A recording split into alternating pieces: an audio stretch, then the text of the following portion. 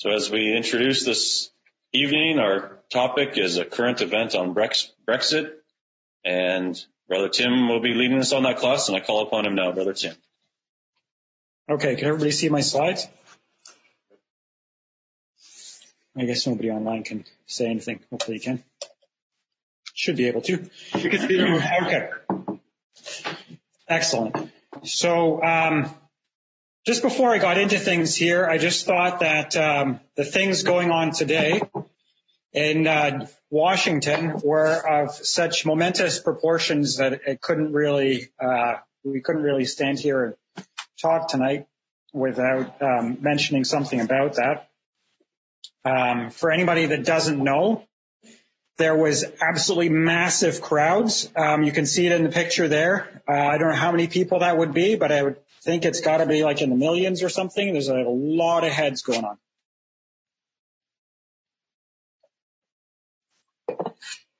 Donald Trump spoke to them in person and got them fired up, and I think he got them a bit too fired up because it got kind of out of hand. There were riots, and I don't know if everybody's up to speed, but today was the day when they're counting the electoral vote. So in the United States, when each individual votes, they don't vote actually directly for president. They vote for electors in their state. And then the electors that are pledged to vote for a particular candidate then cast their votes for the candidate. And this time there was some disagreement about whether there was fraud and so on, and you ended up with a number of states with two sets of electors. So today was the big day where it was going to be decided, and it wasn't really looking that hopeful for the Republicans because they didn't have the majorities in the House and the Senate that they needed. But there was people objecting to the vote. There's opportunity to object in case of such things. And then for the objection to stand, they would have to have a majority in both houses. So being as the one house is Democrat controlled and there's Republicans who were not willing to object, it was unlikely that anything would happen. Additionally, there was requests from officials, the state legislatures in the states, to delay the vote count, which hasn't been granted. So anyway, there was massive amounts of people here. They broke through the barriers, the police barriers, and they actually got up to the Capitol building. They smashed the windows and broke through the door. They were marching around inside. The people that were in session were taking cover and being ushered out. You can see a lot of smoke going on. There was tear gas. There was a pipe bomb that was, I don't think it went off. Somebody was shot in the neck, a young lady, and taken to hospital, and she has now died. That's them in the main, it's like a big kind of circle part. We look at the outside of the building. It's got like a big arch. They've all stormed inside there.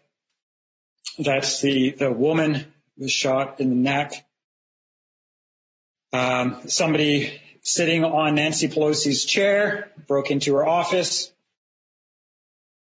Somebody hanging from the side of the chamber. Somebody making off with the podium. Pretty crazy things. So this is not an average day in U.S. politics. I don't know if anything like this has ever happened before, definitely since like the Civil War. Where exactly it will go, I believe, is anybody's guess. They have now called in the National Guard, and the Army's been getting the place under order and trying to ship people out. I'm not sure how they've got along with that by now. It was still going on when they left to come. There's a more recent picture outside as it was getting dark, and I believe by this time they had cleared the building. But what has actually happened out of this is they've actually stopped the electoral vote count. All the people were ushered out, and it's unclear when they'll be able to continue.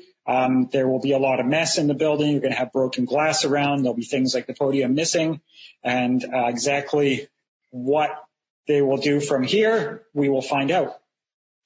But not only is this very current events going on today, but it's also kind of related to our topic of Brexit, because part of the thing with Brexit is that it is the Southern Alliance, that you have this kind of capitalist force in opposition to the Europeans and Russians and so on that come down against Israel. So the character of the United States is relatively critical to this happening. I wouldn't imagine that Biden getting in would necessarily derail that or anything, but it may be somewhat of a setback, as we will see. And whether there is actually a small possibility that this happening could bring to pass the eventuality that Trump ends up getting back in, although it's unlikely. The reason that I say that is every one of these states where there's contested results, I believe every one, I'm not 100% sure, but definitely a good number of them, the state legislature has requested for a delay to the vote count today. They requested yesterday, or maybe one or two of them were earlier. I'm not exactly sure of the timing, but I think the last ones were coming in yesterday. And the reason that they're requesting the delay is because they've been out of session. And I know for sure in Georgia, they wanted to be in session so they could, Pennsylvania, they wanted to be in session so that they could do something about it. I think Georgia as well. Pennsylvania for sure, and they were being refused. The person that had to call them back into session to do something, even though they're the authority that should be doing something if something was to be done, was refusing to call a special session, so they weren't able to do anything. But then I'm not sure when they get back into session, but they only needed a few days and they'd be back in session and would be able to take action. So totally wild, crazy things going on. Who knows what will happen, but watch this spot. It's ridiculous. And good old Twitter, flagging everything that's to do with the election and things they might not agree with. They flagged Donald Trump telling all the people to go home and peacefully as election fraud, and stopped it being shared. So good for Twitter. You stopped everybody being be told to go home. Craziness. I had this piece and I actually hadn't included it in the end. This is from an old,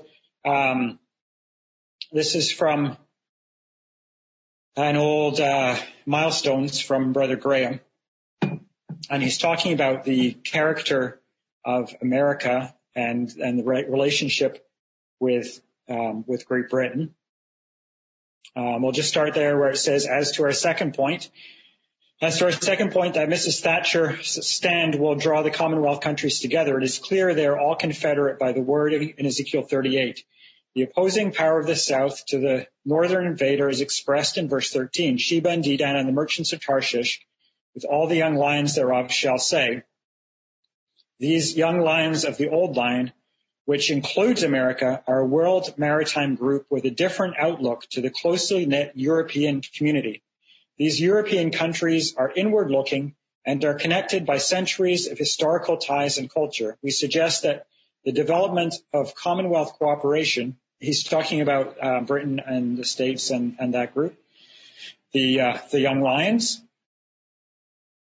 We suggest that the development of Commonwealth cooperation is part of God's plan to provide a worldwide agency to carry out Christ's worldwide work after being humbled and being subject to the new king. So he believed that the character of these nations was important because they would actually be used by the Lord when he was setting up the kingdom to help with that work. So be that as it may, it's very interesting. The things that are going on are very interesting and could greatly affect the character of the United States. So now to my subject, Brexit 2020.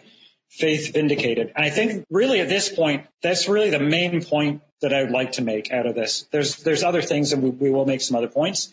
But if there's one thing to notice and remember, it's that this was foretold long ago by faithful brethren, and it's absolutely a sign of the times, and it vindicates the faith and the understanding that we have had in Bible prophecy. So, talking about Tarshish, what we're looking at is a metal trading nation, is one of the points. Tarshish was a merchant by reason of the multitude of all kinds of riches, with silver, iron, tin, and lead they traded in their fairs. And I thought it was good just to back up just a little bit, just as a refresher, and for anybody that's less up to speed with who Tarshish is.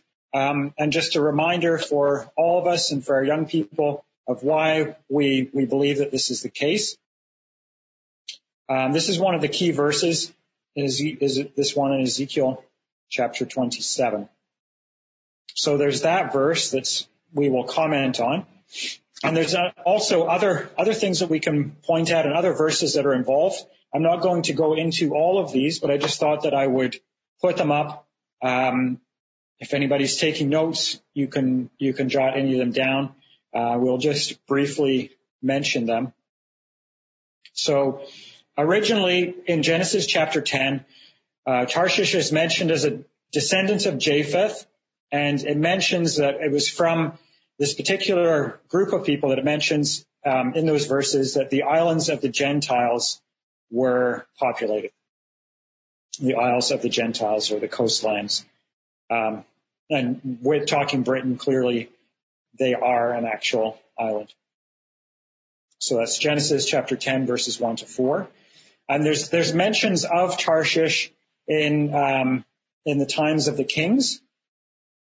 They were an ancient maritime power, which we can get from 2 Chronicles 9, verse 21, and Psalm 48, verse 7. They traded in ancient global markets. There's a list of things that they traded in 2 Chronicles 9 and verse 21. And we know from Jonah that they were the distant west of Israel, that if Jonah was looking for somewhere to flee away from his situation, away from God, as it says, that Tarshish was the place to go. It was like as far as you could possibly imagine away from Israel. So we move on a little bit then, and we get to the time of Ezekiel and some of the prophets around that time, around 600 BC and thereafter. We know from Ezekiel 27, which we just read, and also verse 12 and 25, both verses there, that they're a source of silver, iron, tin, and lead, and they traded with Tyre with those metals.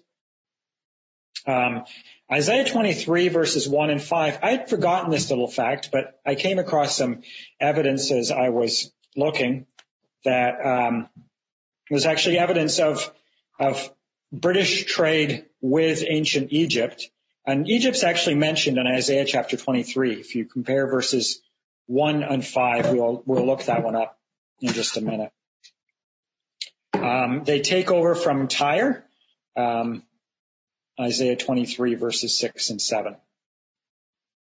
We move on to the latter days. We see in Ezekiel 38, as we read, that they're a colonial power with younger related nations. And Isaiah 2 and verse 16, if you note the context, it's the latter day, and they're a maritime power in the latter day, which you can also get from Ezekiel 38, but added confirmation. And they're separated from Europe, as we've said, and they're involved with the return of the Jews at the time of the end, Isaiah 60 and verse 9, which we have seen.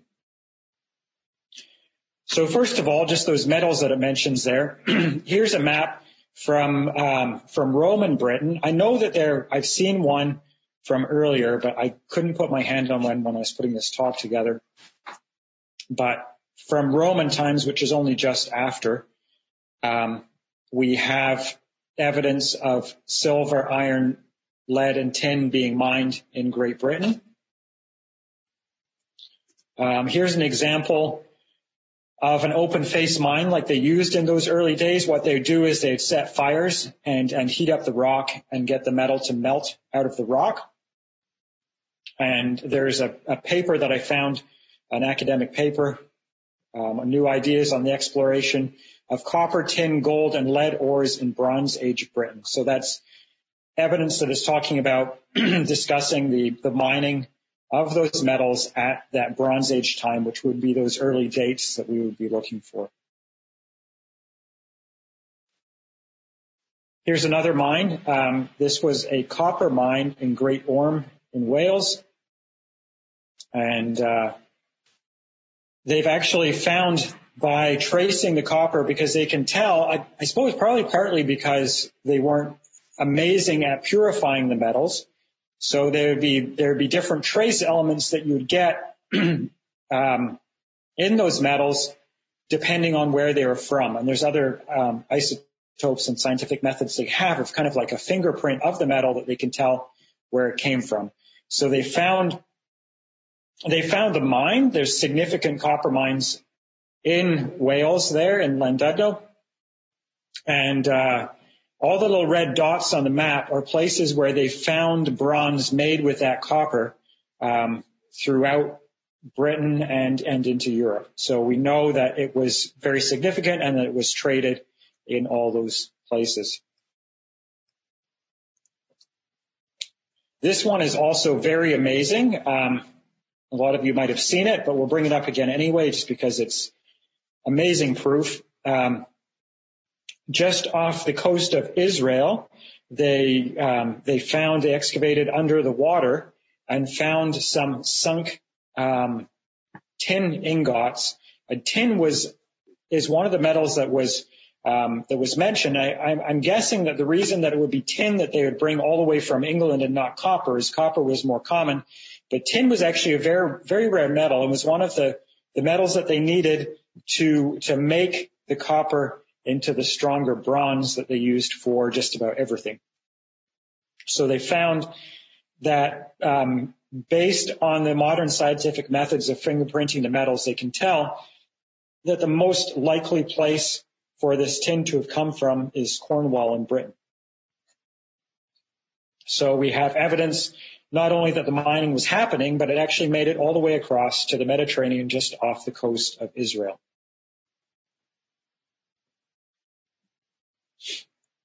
Here's a quote from that. The scholars used an earth-shattering approach to find out the mine's locus by using a combined approach of tin and lead isotopes together with trace elements. It's possible to narrow down the potential sources of tin for the first time, they write. The most logical source, according to the authors, the most likely suppliers of the 13th to 12th century BCE tin ingots from Israel are tin mines from Cornwall and Devon. So 12th and 13th century BCE is very early. So that would be, when would that be? That'd be like the times of the judges, I think. Don't quote me on that. I'm pulling that off the top of my head as I speak. Here's another one. They found in Britain, this 2,300-year-old, or about 300 BCE, Carthaginian, which Carthage was kind of a Phoenician settlement that as the Phoenicians moved around and traded, one of the places where they set up a settlement was in Carthage, and the language and and everything is the same. They can tell that it was Phoenician. So it's this coin. I'm not sure why they say it's from Carthage and not that it's Phoenician, but it's essentially the same thing anyway. It's 2,300 years old, and it was recently found in the Bristol Channel by a young lady, and turned out to be amazing. There's a close-up of it. And there it is compared to a more well-preserved Carthaginian, it's a tongue twister for me, Carthaginian coin. So there's the one that was found in a little place called Stalford, close to Bristol in Britain. So trade is a key feature then of this alliance in Ezekiel chapter 38. So not only as we look then, not only is it important that these nations are together, but they're also trading is a key thing, and that was the case in the past. They were a trading nation, and it's still the case today, and will be in the future. And I do think it's important. Things like this are in a prophecy, and it tells you about how they're traders. Often you see things like that in the prophecy, and it's not really there just for your interest and to help you figure out who it is, but it's actually likely to turn out to be a fairly key point as to the development of these things, that the one side is more of a trading block, that that's their character, their free market traders, they're capitalists. Whereas we know on the other side, they tend to have a more kind of socialist and perhaps verging on communist sort of the larger government, and a different kind of character, that they're not quite so they're more protectionist, and it's a different kind of character. And I think as events develop, we might find that comes more to the fore, that we see that the importance of that in bringing this together. I probably put this slightly out of order to what it should have been. I kind of plopped it in after. But I mentioned about how there was other coins, mostly from Egypt. And the reason I plopped it in after is because I hadn't remembered about the verse saying about Egypt, but I'd seen about them finding the coins. So when I saw that was in the verse, I was like, hey, they found the Egyptian coins. So I put it in. So those are places in Britain where they found coins of a similar age to the one that they found in Bristol, with inscriptions on them that they think are from the Ptolemies, which is from that kind of time period. So if this was a trading nation back then that was trading in these metals, one of the things you might expect is that when they go and trade, they might bring back the money from where they go and sell their wares. So we know that a lot of times trade back then was done with exchange of goods, that they might, and I mentions that in the verse, so they'd bring their metal and they might come away with purple or different things that they want back home. But also there was money going on, and there's evidence of that. So those are the verses from Isaiah 23, where it mentions the trade with Egypt. So in verse 1, it's the burden of Tyre. And Egypt is a bit of a side point, but it's definitely there. So context, Isaiah 23, verse 1, the burden of Tyre, hail ye ships of Tarshish, for it is laid waste, so that there is no house, no entering in from the land of Kittim, it is revealed to them.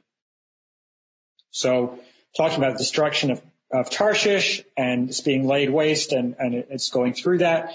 But then verse 5, it says, as the report concerning Egypt, so shall they be sorely pained at the report of Tyre. So the Tarshish people, these traders of Tarshish, were howling and were distressed because of the destruction of Tyre. But in discussing that, in comparing their grief about the destruction of Tyre, it says that it's the same as their grief about the report concerning the destruction of Egypt, or the report concerning Egypt. So in that context, you'd say concerning the destruction of Egypt. So it's a side note. The prophecy is not really about this happening to Egypt and whatever, but it's saying that there will be similar distress about that, which if there was that much trade going on, they found far more Egyptian coins. So maybe you could say that the trade going on in Egypt was maybe even more if you were to compare, or maybe it was going on later. It's difficult exactly to say. Although reading that verse, I would expect that Egypt was having the trouble earlier. But either way, both nations were involved with Tyre, and Tyre was distressed about what had happened to both nations. I just wanted to put this verse up as well from Deuteronomy chapter 18, because although the strict context of this verse is how do we tell if something that a prophet has spoken is something that God has said? Let's read the verse together. Deuteronomy 18, verse 21. And if thou shalt say in thy heart, how shall we know the word which the Lord has not spoken? So if a prophet gets up and says something, how do we know whether they're just making it up or this is something that God has spoken? So what does he say? When a prophet speaketh in the name of the Lord, if the thing follow not nor come to pass, that is the thing which the Lord hath not spoken, but the prophet has spoken it presumptuously, thou shalt not be afraid of him. So what's the test? The test is if it comes to pass and it happens, you know that it's right.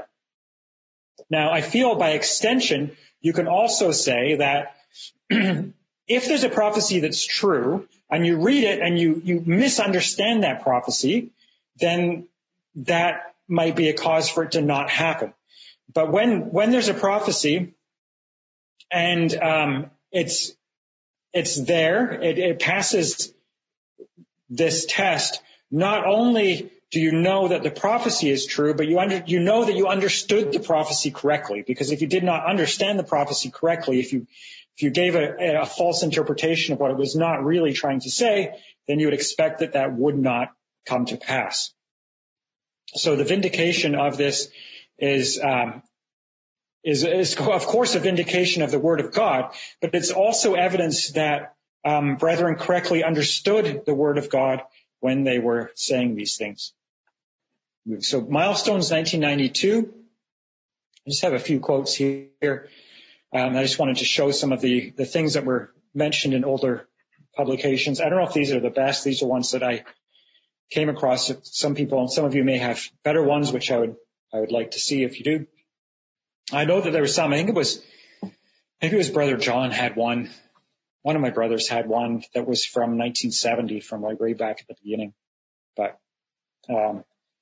I figured, well, if I give you different ones, that's good anyway. It was this kind of thing was said constantly from the time that Britain joined the European Union up until now when they've left, brethren have said they need to separate. So here's milestones 1992. What are the implications for Bible watchers? Britain is to be drawn away from political union with the EC, as it was then, the European Community. As we have seen in previous two chapters, she has grown on trade in the latter-day Tarshish. We would expect her to trade in many markets to make herself rich. So we don't expect her to be focused only on the European Community. She's got to have a wider outlook, and we'd expect her to be drawn away from that. So it's definitely true, and it's come to pass. Milestones 1990. This is kind of interesting because Brother Graham here, he actually highlights how that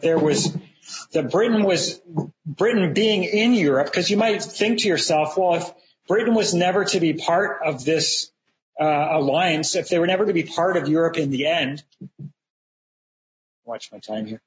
I threw all that extra in the beginning, so careful I don't run over. But why did Britain ever go into Europe to begin with? If God's purpose was not for her to be in Europe, then why was she there? Why did God not prevent her from joining in the first place rather than having her join and then leave? But she's actually shaped the character of Europe while she's been in there. Is the point that he's making in 1990. So he's commenting on the actions of Mrs. Thatcher, of course, was the Prime Minister of Britain at the time. Mrs. Thatcher's stand against European federation is intended to work in two directions in the divine program. It will prevent Western Europe being fully federated, remaining as a confederation. Secondly, it will draw together the Commonwealth and make it a worldwide trading unit, having sterling as its common currency. Because they were staying separate, they weren't joining the euro. They were keeping their sterling as the British pounds.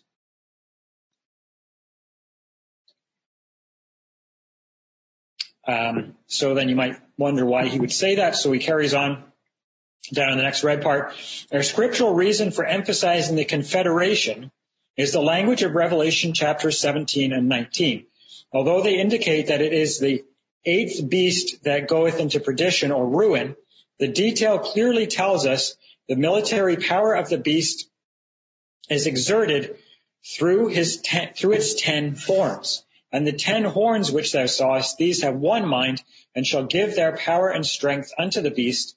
These shall make war with the Lamb, and the Lamb shall overcome them.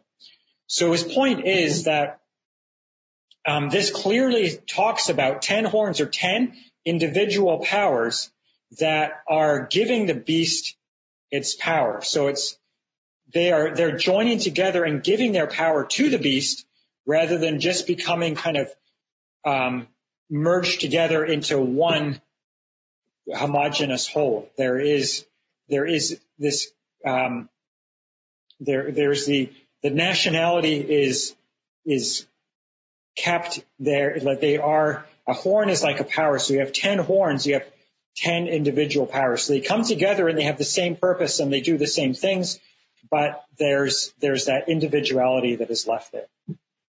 So it's interesting because it was Britain that stood up and stopped that from happening, so they didn't become like the United States of America as kind of one federation where the individual states don't have their own armies, they don't have their own power nearly the same. They all are part of the one whole and act as a single country. So we expected that to be maintained because of the language there. And if you look, it's right in the context. The 10 horns which thou sawest, goes on, shall make war with the Lamb, and the Lamb shall overcome them. So he's saying that this has to remain the way that it is. Excuse me. In chapter 19, the destruction of this eighth beast is linked with the destruction of the false prophet. And the beast was taken, and with him the false prophet that wrought miracles before him. These both were cast alive into the lake of fire burning with brimstone. This linking of the false prophet with the beast established that we are dealing with the last phase of the European Christian system, also that its military power resides in its 10 symbolic horns. So Brother Graham then saw that although he expected Britain to separate themselves, that there was a purpose for them to do in Europe, which I thought was quite interesting. This is the Guardians of Israel and Arabia by my father. His subject is the alliance of this guardian group that are mentioned in Ezekiel 38. He has this little sidebar in here that's titled, Britain's exit from Europe is inevitable. On what basis is it claimed that Britain's exit from Europe is inevitable? It is simply this: she cannot be in both sides in the coming conflict. Either she must be with the latter-day northern power allied with Russia and Europe, or she is to be identified with the southern group of Sheba, Dedan, and the merchants of Tarshish with all the young lions thereof. She cannot be on both sides at the same time. Which side will Britain be on? This booklet places before the reader an outline of evidence showing that Britain is identified with the prophecies that concern those who protest and oppose the aggressive northern power. And so he goes on. Again, in the cry of the prophets, Britain will separate from the European Union. And there's similar comment there. But I just put these up there really to say, look, this is the old book. I took photos of it to show this is actually from back then. I did have pictures of the title pages, but I ended up not putting them in the end, but I had the date on there. This is from, I believe this one was 1990, and the other one, which one? This one's the older one. Hang on a second. Okay, so Guardians of Israel and Arabia is 1990, and the other one is 1998, the one that we're on here. Guardians, sorry, I flipped it. This one is 1998. And you can see the little cartoon in the corner there that they're actually, I mean, pretty well the whole time there's been this tension between Britain and Europe as Britain's kind of held back on various things that the Europeans have wanted to do, and they've kind of been a dissenting voice in a lot of things. Okay, so now it's happened. They've pulled out, and they need to, and it's important because Brexit's happened, but they have their trade deals and they have their different things. So how much sovereignty do they have? The short answer is they have the sovereignty that they need. The important thing is for us looking at these prophecies, the most important thing anyway, there's more than one. I guess there's two main things that immediately come to mind. The one is that they can set their own foreign policy, and the other is they need to be part of this alternate trading alliance. So this particular article here points out about how they now have to develop their own foreign policy, which is good. Boris Johnson's post-Brexit trade deal passes into law, so it's actually happened. It's a done deal. And of course, as we've mentioned already, there's the relationship with the U.S. Now, I think everybody unanimously it's pretty obvious that Boris Johnson had a much better relationship with Donald Trump than he does with Joe Biden.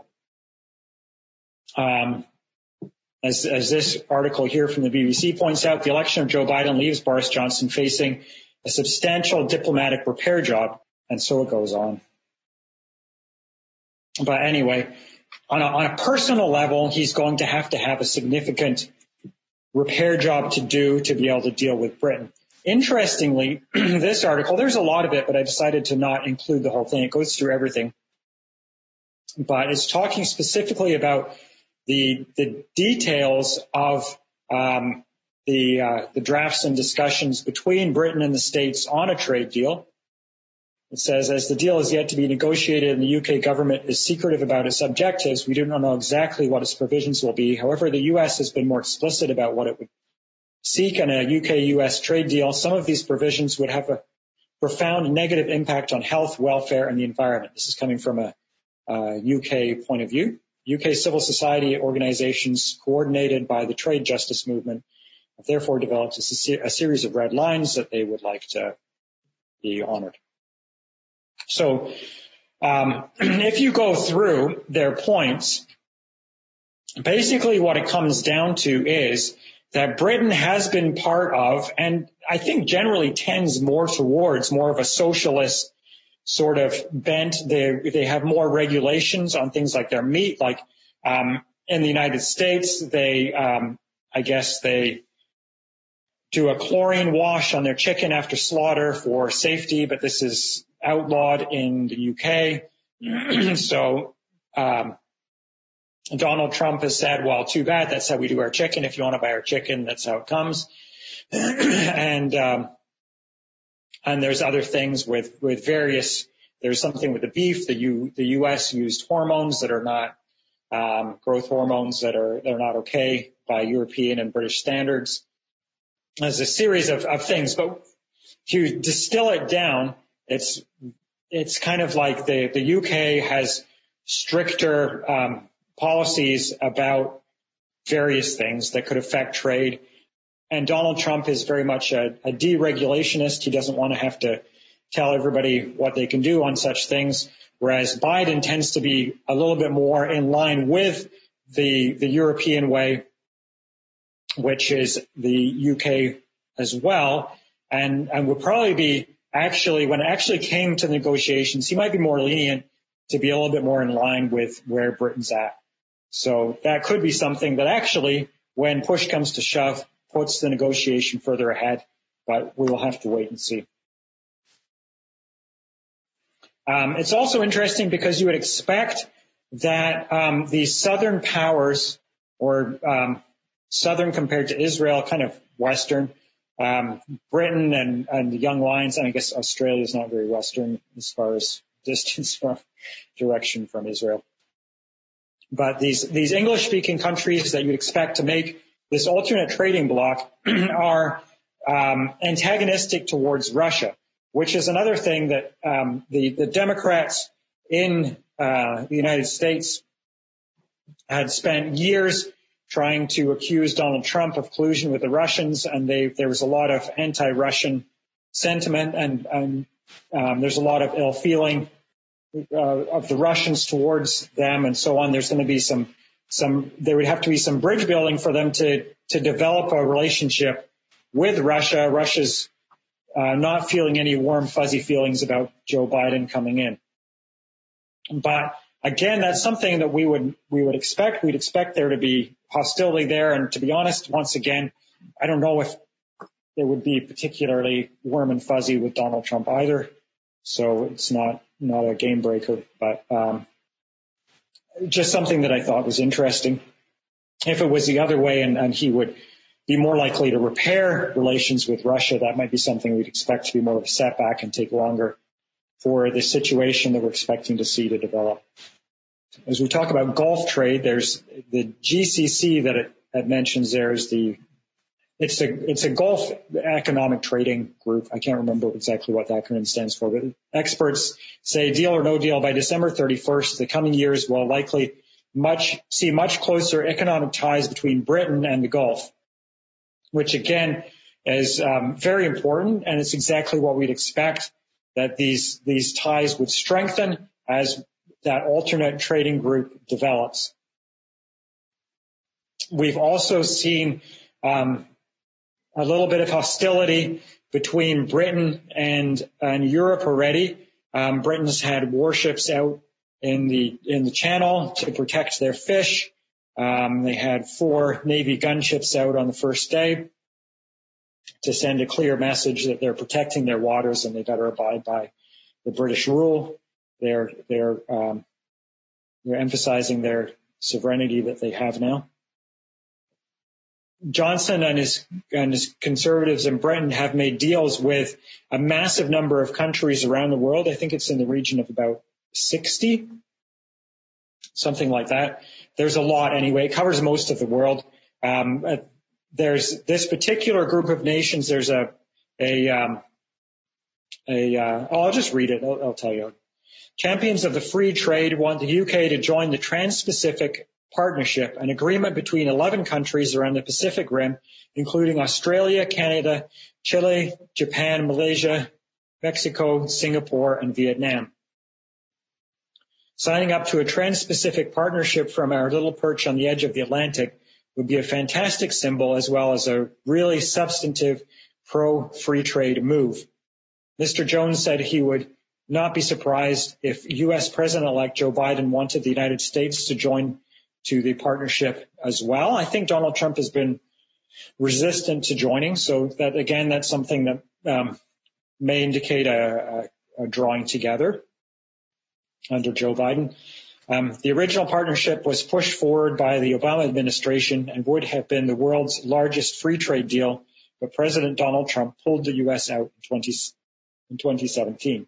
So once again, if this is an Obama deal, Biden was part of the Obama administration, it's very likely he'd want to, as part of his Great Reset, he would like to put the U.S. back in. But that might actually bring him closer to Britain and some of the other nations that are in there that would be relevant.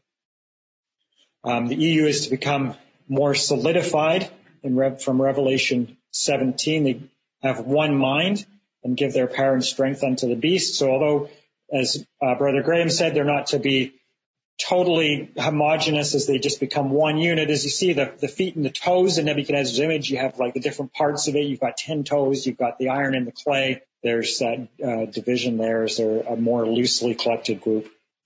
And you've got France and Germany flexing their muscles and trying to get themselves as head of the group and muscle some of the smaller ones into submission.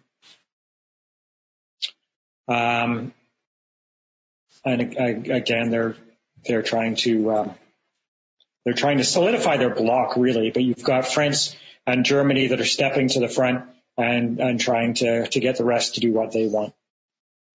I just thought I'd throw in here as well because Iran is part of the northern group and we're having a tremendous amount of tension between the West and Iran.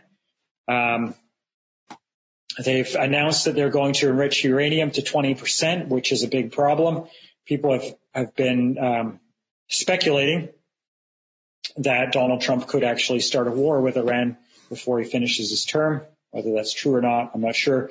But nevertheless, there's a massive amount of of tension there, and it's not dying down anytime soon. And Rouhani actually declares that Trump would be dead in a few days as Iran-U.S. relations keep crumbling. So really not looking too friendly.